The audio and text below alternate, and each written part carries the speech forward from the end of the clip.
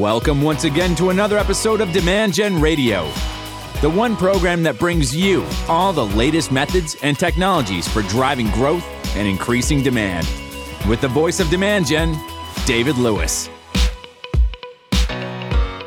All right, welcome back to another episode of Demand Gen Radio.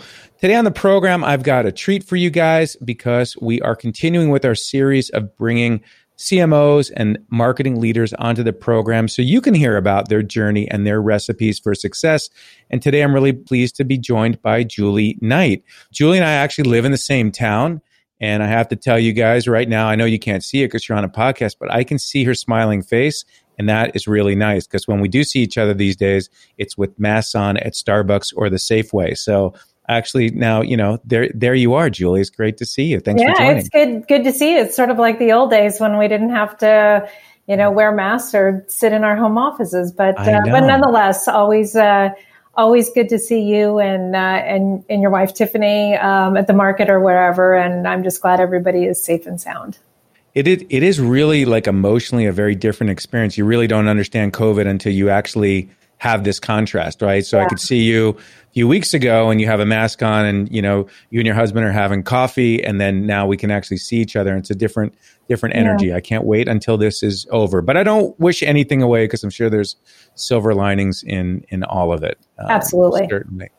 So today you and I talked about one big thing was kind of the playbook of the first year CMO. For those of you who want to connect with Julie, easy to find on LinkedIn, Julie Knight, Knight.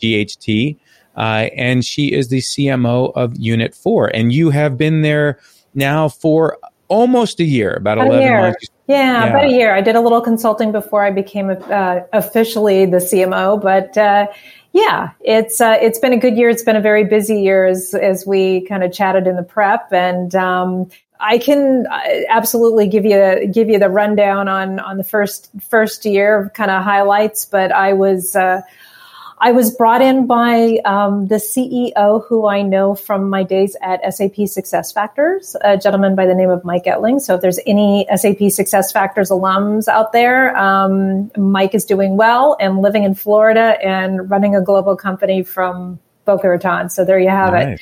Yeah, and it's worked out well for he and his family.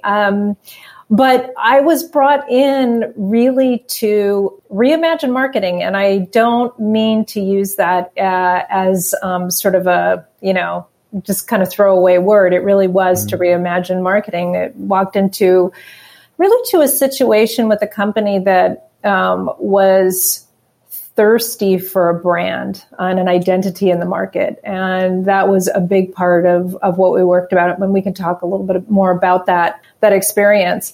It was also a company in search of a marketing organization. We had a lot of marketers, a lot of really talented people, but no real firm marketing organization structure, leadership, vision, mission, strategy. There was really nothing. And I think a lot of people would admit, that was really the case. And we designed an org. It's nothing fancy, really simple, basic functions, but put in leadership, have a lot of great, energetic, creative teams that are working hard every day. You feel like, not to break your flow, but can I ask one, do you feel this year that you guys have worked harder than you've in the past? Now, it's always hard to boot marketing, right? Especially if you're, like you said, you're kind of taking what marketing has been at Unit 4 to the next level. But what about this year compared to any other years? And you can come back to it if you want, Julie, but I'm just curious to get your take on things because it's both for you a year of building really a next-gen marketing department, but at the same time doing it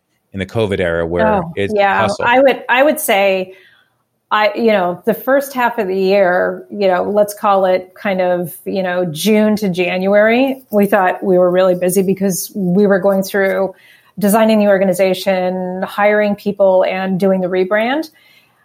And then we started the next year thinking, okay, we have a lot of things in place. We have a lot of things that we want to go do, and then March hit. And suddenly the world changed. And yes, it definitely felt like we got a lot busier. And the reason is that a couple of things. Number one, we had to shift a lot of what we were doing to address things like no physical events, which was a big part of our tactic mix, just because of the nature of our customers, and they really like face-to-face engagement. And the second thing, our role in helping the company guide its messaging internally to really connect with its employees, connect with the employees, connect with our customers became high demand. And then how we were messaging to the marketplace. So a lot of the heavy lifting really did fall on the comms team and on the content marketing team to scale it really quickly. And then, oh, by the way, we were launching a brand new website, and that most of that work occurred when everybody was distributed and we were unable to get together in person. And just excellent communication skills and collaboration to make that happen. But yeah, it's been crazy busy, and we also are working on just helping people try to find that balance between home and life, with home and work, when home and work are right now one place. Absolutely. And this has been a tough week for a lot of our employees. We have a couple single moms, so big shout out to them. That's a tough enough role. But now when you work at home and you are adding in, be a school teacher and IT administrator because of homeschooling and everything, it's pretty daunting. And so we're being extremely supportive of our employee base, is going through a lot of transition right now with the family. You said to me, I remember this the other day, you said it feels like we're the Kardashians, like we're all on camera all the time. What's that like for your team and you? It's hard. And I'll tell you why. So Unit 4, it had always made liberal use of video conferencing, just by the nature of how spread out we are as a company and how distributed teams are. But nobody ever really used video. So it was always something where you hopped on Teams and there could be, 15 people on, and it was just like the little circles, and then there would be people talking. And but we've made the move to have people put their video on. And initially it was, wow, that's really exciting. We get to see people and, wow, that's really great. And then the fatigue set in. And the thing is that you feel like you have to be on. You have to feel, in many cases, like you have to mind your P's and Q's. The other thing, and I've done a lot of reading on it, is it opens a door into your personal world that perhaps you just would never have done. And there's that bit of, it's not necessarily invading your privacy, but maybe just, TMI. And and there's no rest, right? That you can't just, when you're exhausted, kind of just tune out, because everybody sees whether you're engaged or not. So reminding people to, put in more spacers in their calendars or for your international listeners' diaries, so that they can take a break. Because when you're talking about 6 to 8 hours of sitting on calls with a lot of people, or you're doing a lot of presenting, it's physically exhausting. And I know a lot of our folks, just at the end of the day, are, beeline to the pillow. They're so tired. Well said. I got a few questions for you about the year one as the new CMO. So I remember in my career, there was a comment like, "Oh, we got a new head of marketing. I guess we're going to get a new logo." The sarcasm from sales about, all the new interior decorating that marketing is going to do. Bells and whistles that come with the new CMO. Yes. So talk about, you come into a company and, how do you know if a rebrand is needed? You've been at a few companies as CMO. How do you know that there's a new website to do? And how do you prioritize that? How do you take these big initiatives and decide this is something we need to do, and it's going to be important for driving revenue or driving growth or for the next phase of the journey? How do you figure that out? There's a couple ways. This situation was a little different, but just from prior roles and being part of teams that have had to take those decisions, you walk into a situation in which maybe the company is taking expanding their portfolio, and they may have the brand may represent something about the original part of the portfolio, and now you're expanding to touch other lines of business and other buying centers, and perhaps that logo or even the company name just doesn't feel like it. You've outgrown the clothes, so to speak. Yeah. And perhaps the name just feels disconnected to what you do. And then the other thing, and I've been very fortunate not to run into this situation, but it could very well be that there are some negatives that you can't necessarily outgrow, like Enron, for example, for those who remember that. There's how do you recover from that? And a new name and new brand and all of that, new identity is really warranted. In this particular case, before I ever came in, that was something that was on the to-do list. And the reason for that was very simple. Our investors, our partners, our customers, the list on and on, employees, really didn't know couldn't describe what Unit 4 was, its purpose, what its narrative was. It was just this company, and this company had acquired a lot of companies that had also developed things organically, but it was a lot of things to a lot of different people, depending on what time when you joined the company, or when as a customer you became a customer, and in what product you may have provisioned, and it could have been one of the acquiring companies, and you can kind of see how this complexity is building. And as we went through this branding exercise, what we really discovered is Unit 4 didn't necessarily have any connotation to it. In fact, it was neither negative or positive. It just sort of was a name, and that was about it. And as we thought about it, and we did a lot of research, we discovered this was really an empty vessel, a vessel that could actually really be filled with a great story. And with that, we had an excellent tagline or strapline in business for people.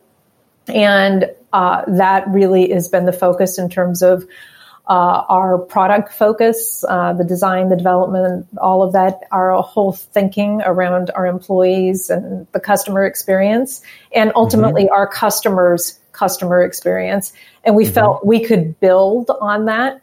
And as it's playing out, it's being received really well. So that was the driver was to bring meaning to it, and meaning to who the company was and is, and maybe just change perception in the marketplace that this isn't just a PE-owned company with a lot of acquisitions that have come together and, an a la carte menu of products. So that was really the genesis behind it. And we also obviously refreshed the visual identity, and just bring vibrancy and color and a sense of joy, of humanness to it. And that's gone a long way. We'll see what the future brings, but for right now, it's working out really well, and people are resonating with it. We actually didn't have any negatives from both our internal audience and external audience. So that's great. I know people really like it. Normally say there's like I call it the 1/3 rule. It's just normally like 1/3 loves it, 1/3 hates it, and 1/3 is just glad the project is done. And there probably were people maybe a little too polite to say anything, but for the most part, people were they felt it brought a new energy and a new vibrancy. That's great. Which is so critical in marketing and in the company as well. To just have that feeling. Yeah, I've seen that you were at SuccessFactors. They've gone through some rebranding, as you mentioned earlier, and I remember working with David Kane. David was one of the SuccessFactors, one of our very early clients at Demand Gen, going back to 2007. I remember a meeting that you and I were in back during the Reflective era, and I want to talk about people and who you hire today, because I remember in that meeting, either leading up to it or conversations after, we knew that there were some people in the room that were resistant to change. There were some people who maybe felt like, don't move my cheese. This is the way things have been. And can we just keep it this way. Yeah. And so you and I talked about that as our teams looked at like how to level things up there. So tell me a little bit about what you're looking for in hiring today in marketing teams, either just the persona or skill sets, wherever you want to take it. Wow. The questions that I ask myself about hiring now on August 19th, 2020, are different than the questions I asked at the start of the year. And I'll walk you through that thinking. Yeah. But the people that, in general, I'm looking for, is that, we in general, as we redesigned and rebuilt the marketing organization was, where did this need to go to meet the needs of the business? And so that it was function, it was our own personas, of the type of thinkers, the type of doers, risk takers in the good sense, people that felt comfortable with change and ambiguity. But ultimately, also, we needed a certain amount of people who had sat in the chair, because as a leadership team, you can't be involved in every project at the most tactical level. Otherwise, then you're not going to get anything done. You're just going to become doing the project. And when I first started, there was a lot of that. I was, hands dirty, working on event plans and writing blogs and stuff. I actually really love doing it, but it's probably not what they think about when they bring on a CMO. Yeah, so right. There's a certain amount of that that's okay to do, but we have to then transition in order to scale and be able to meet the needs of, what we need to be doing in our respective regions and for products and all of that. And so people that we can, drop in and they can, kind of once they understand how the organization works and all of that, they can hit the ground running. I would think in this environment, not only finding people who are good at working remotely, but if you double click into that, like people who can take initiative, people who are going to get shit done and not have to have that conference room or meeting environment to keep the ball moving, but can actually use, a remote session as a check-in, but work independently when it's not there. Yeah. I want to ask you another question, which is, so back in my tenure as a marketing leader, I never really worked or led a large marketing department. When I led them, I've been part of large marketing organizations, but not. And so I'm curious today, I haven't ever asked anyone this question. How do you figure out how to size the marketing organization? How many people you need or how many resources and type of resources? How do you approach that as a CMO these days?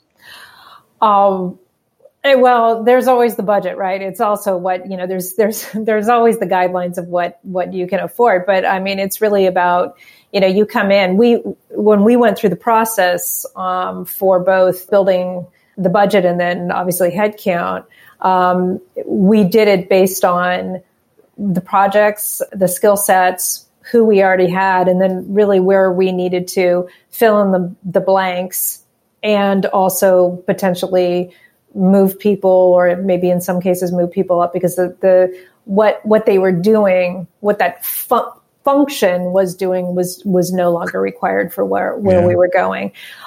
So we take a fairly pragmatic view in organizational design and budget creation and ask. It is very much tethered to our growth initiatives as a company, very much tethered to revenue and pipeline generation.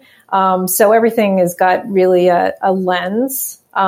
We try, it's an organization of almost 70 people, but, we're in a lot of different markets. EMEA for us is not just UK and maybe France and Germany. It's, we got a sizable team in the Nordics, UKI, Central Europe. But the company's origins are there, Benelux. So the fact is, we have to go deep in some of those markets. And then the US is really a growth market, and as is Asia Pac. So there's a lot of territory to be covered. covered. And but the divining rod, if you will, is tethered to growth.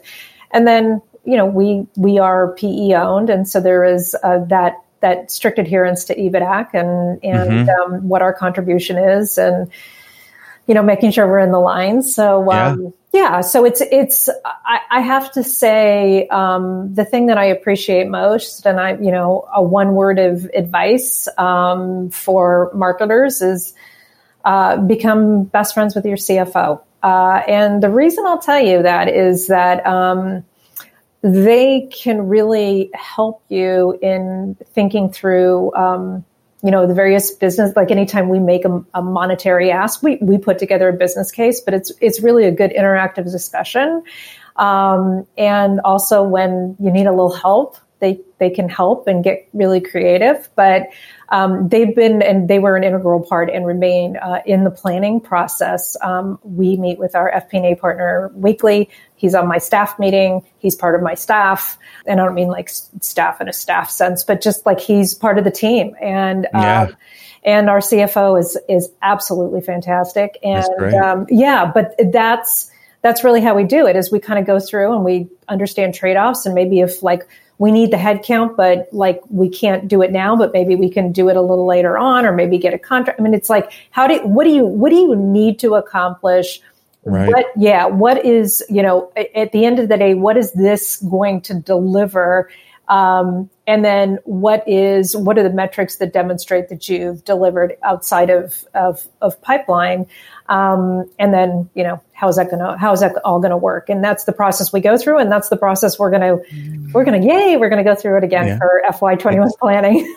Such great advice. I mean, underscored. I don't know if that's our podcast session title, but we'll make sure we get it in the notes, because you always think about the integration and the relationships that you need, trust and respect with sales and with customer success. Yeah. But your point about having that relationship with a CFO, most CFOs, at least that I've experienced, they kind of show up like investors. They kind of show up like, I've got this pool of money, of the company's money, and I'm going to work with the company to invest this where we're going to grow top line revenue and attainable margins and profits, EBITDA, like you said. So the more that they understand what marketing's initiatives are and the why behind them and the results that will do, the more that they might help you dice off some of that, So instead of like having 6% of revenue in marketing's budget or 8%, there's companies who spend considerably more than that. Well, where is that? And it's, can marketing's investments and activities drive ththose results? Love that piece of advice. You guys used to do a lot of events. Do I have that right? I think you mentioned you did a lot. The number that, it's like it's not that I'm embarrassed to say it, but it's just, it's how really the business has grown, and how that, in fact, a lot of the customer engagement and intimacy has happened as face-to-face events. And it was, on the list, it was like close to 170. Now we knew going into the year that there was probably a percentage that were going to be on the chopping block before COVID even hit. It's just, you've got things that you want to do, and this looks pretty good. But, as you get into the year, you're like, okay, do we really need to do this? Well, so COVID hits, and no moss on the face-to-face. Yeah. So that's not going to happen. That's over. That's not happening anywhere. Even with those countries that made their best efforts to try to stay open, like Sweden, for example. Yeah. So it was scrap it, zero it out, flip to virtual events and other other types of events that, whether it was webinars or virtual roundtables or mini events, if you will, and they actually turned out really well. Our customers, we thought that maybe there would be pushback, and it's like, I don't understand, and I'm turned off by this. I'm turned off by these webinars. I don't really want to. That's not the way I want to engage with you or our account managers, because there's a really good close relationship with them. But as it's turned out, they've worked out well. we are looking forward to adding face-to-face back into the mix because, again, it's something that we know our customers enjoy, and it's something our sales enjoy doing. But the virtual side of it definitely is a big part of what we do, and I think our customers are growing comfortable with that.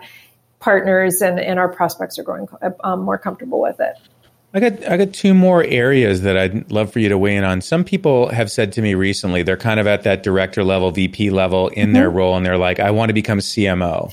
And so what advice would you have for them, which is how to take, where they are today? What does it take to get to CMO? If you have advice and insights there, because you've done it. And then also take this as you will, like you've completely rebuilt your team in many ways, and you've done that virtually. Yeah. And it's so important as a leader to build trust and rapport, to have effective check-ins and goal setting and performance coaching. And I'm curious in both areas, advice that you have for folks that are either struggling with the same challenges because they're in a new role or their team's very remote. And then also how'd you get there? How'd you get to be CMO? Do you think when you look back and unpack what you did either intentionally or by accomplishment? I would say it's a mix of intentionally accomplishment and unintentional. I would say that, and this is advice that I give to a lot of people, which is sometimes you just need to walk through the door. And the reason I say that is for those of you, especially for those of you that are in maybe mid-sized to larger organizations, opportunities often present themselves. Whether it's a stretch assignment or just to take on maybe a little bit broader role or remit, saying no is not a bad thing, because your ability to stretch and flex at a drop of a hat is an important thing, and it's a skill that will serve you well when you become a CMO, because that's really kind of what you do. It's like no day is the same, and sometimes you're going to be way down in the weeds, and sometimes you're going to be kind of surveying and working at more of a strategic level. So for me, a lot of it was walking through the door. The other piece of it was just building those experiences that if you stitched them all together, it would make for a compelling business case to be considered as a CMO. My first start was in a smaller company, and it was in the HCM or human capital management space. So I felt like I could take that step because I took a couple things off the table that I was pretty comfortable doing. Like I knew the HR space, so I didn't have to learn that. Most of what they were looking for, I had done in functional roles. So then the last bit was really then just kind of taking on things that I hadn't really done. And so you de-risk going into that. And I think you can then make a comfortable case as to why, as a person who's never, worn the CMO hat, that you're a good bet. And by the way, there's all of this other experience that you have. And, CMO, large company, small company, it is all about grit and getting stuff done. And that it's hustle, because they want you to start and they want you to, you're not coming into a role where you're just going to get into that comfortable chair. When they bring in some CMO, regardless of where, it's usually that they want some stuff done. They want, it could be more demand gen. It could be a rebrand. It could be that you have to fix the analyst relations, program, customer. I mean, the list goes on. And all of it. All of it. Yeah. And, but it's about, okay, get going and being able to sell them on that is your mindset. And that you're a builder. It doesn't matter, I think these days, where you go. Are you able to attract talent? And do you have, and it's inclusive of your functional roles, have you been able to recruit, manage, retain teams, and whether you've grown them through internal mobility or you have acquired, externally, that's a big thing because, hey, listen, you don't have to pay recruiter costs, and you bring in people that equally understand urgency, understand what the CMO is trying to do, what the business is trying to do, and actually get stuff done. So that's, it's kind of simple, but that's how it's worked for me. I think the other thing is also going into a company. It's working your network because, part of being successful is working with people that maybe you like, you can learn from. In this situation, it's somebody that I've worked for in the past, and actually a couple of other people on the leadership team who are now there that I've had the joy of working with. It's okay. It's just, you're bringing the band back together. And that's a powerful thing too. So those are opportunities to take a look at somebody you really like working for, or who has become a CEO.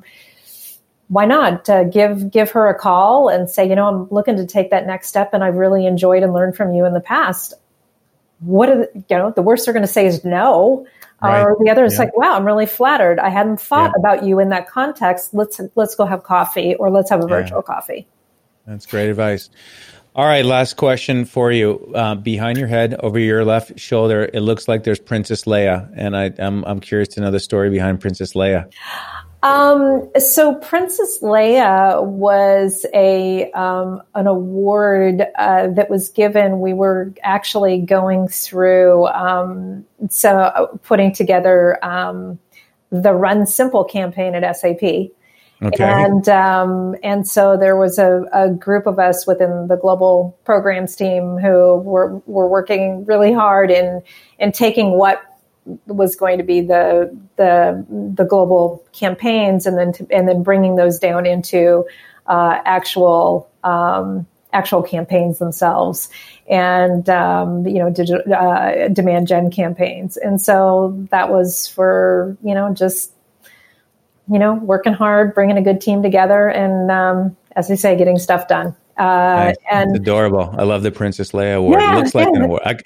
At first, I was like, "Is that a like action figure? Is she into that?" Because I've got a bunch you can see behind me for different reasons. But that's cool. The Princess. Yeah, I have that, and there's a baseball signed by Mariano Rivera right next to it, who's arguably the best closer ever in baseball. So there's got things that bring back good memories and inspire me and inspire, as I tell the stories to my team about, we're just in it to really help the business grow and bring a lot of passion and fun along the way. Love it. And you can tell, I mean, just for the people that are maybe meeting you for the first time, you bring such passion and energy to what you do, and you care about that and look for that in your people. We all have insecurities in life, and sometimes you got to fake it until you make it. But having that,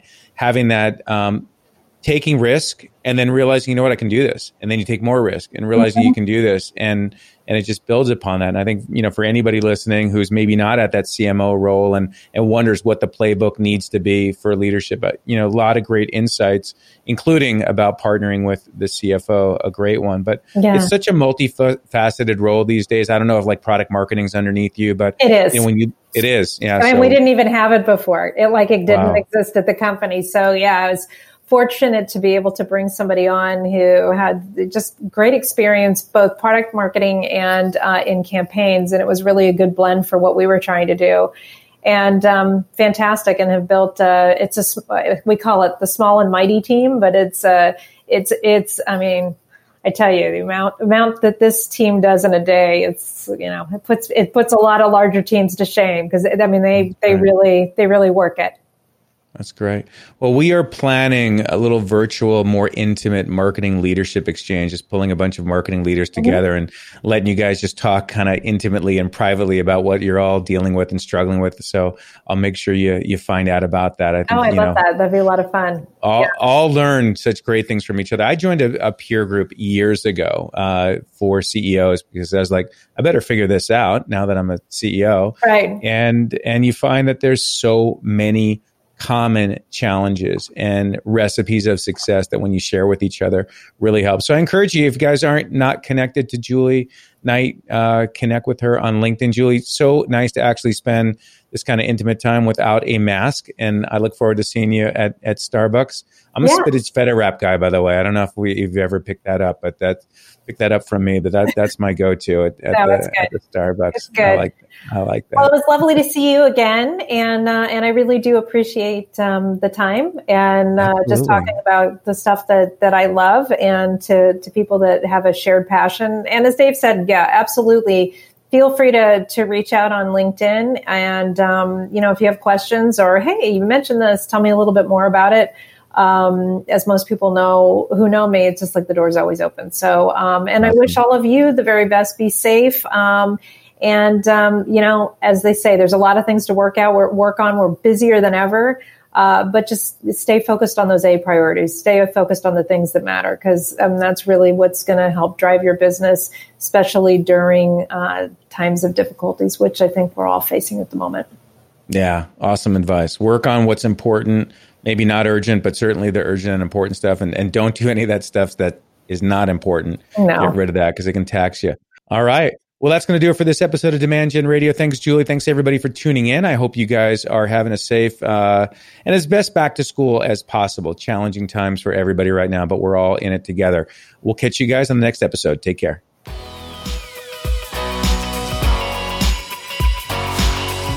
You've been listening to Demand Gen Radio, bringing you the top industry experts, thought leaders, authors, marketing technology firms, and senior marketing leaders from around the world to teach you the methods and technologies for high-performance marketing.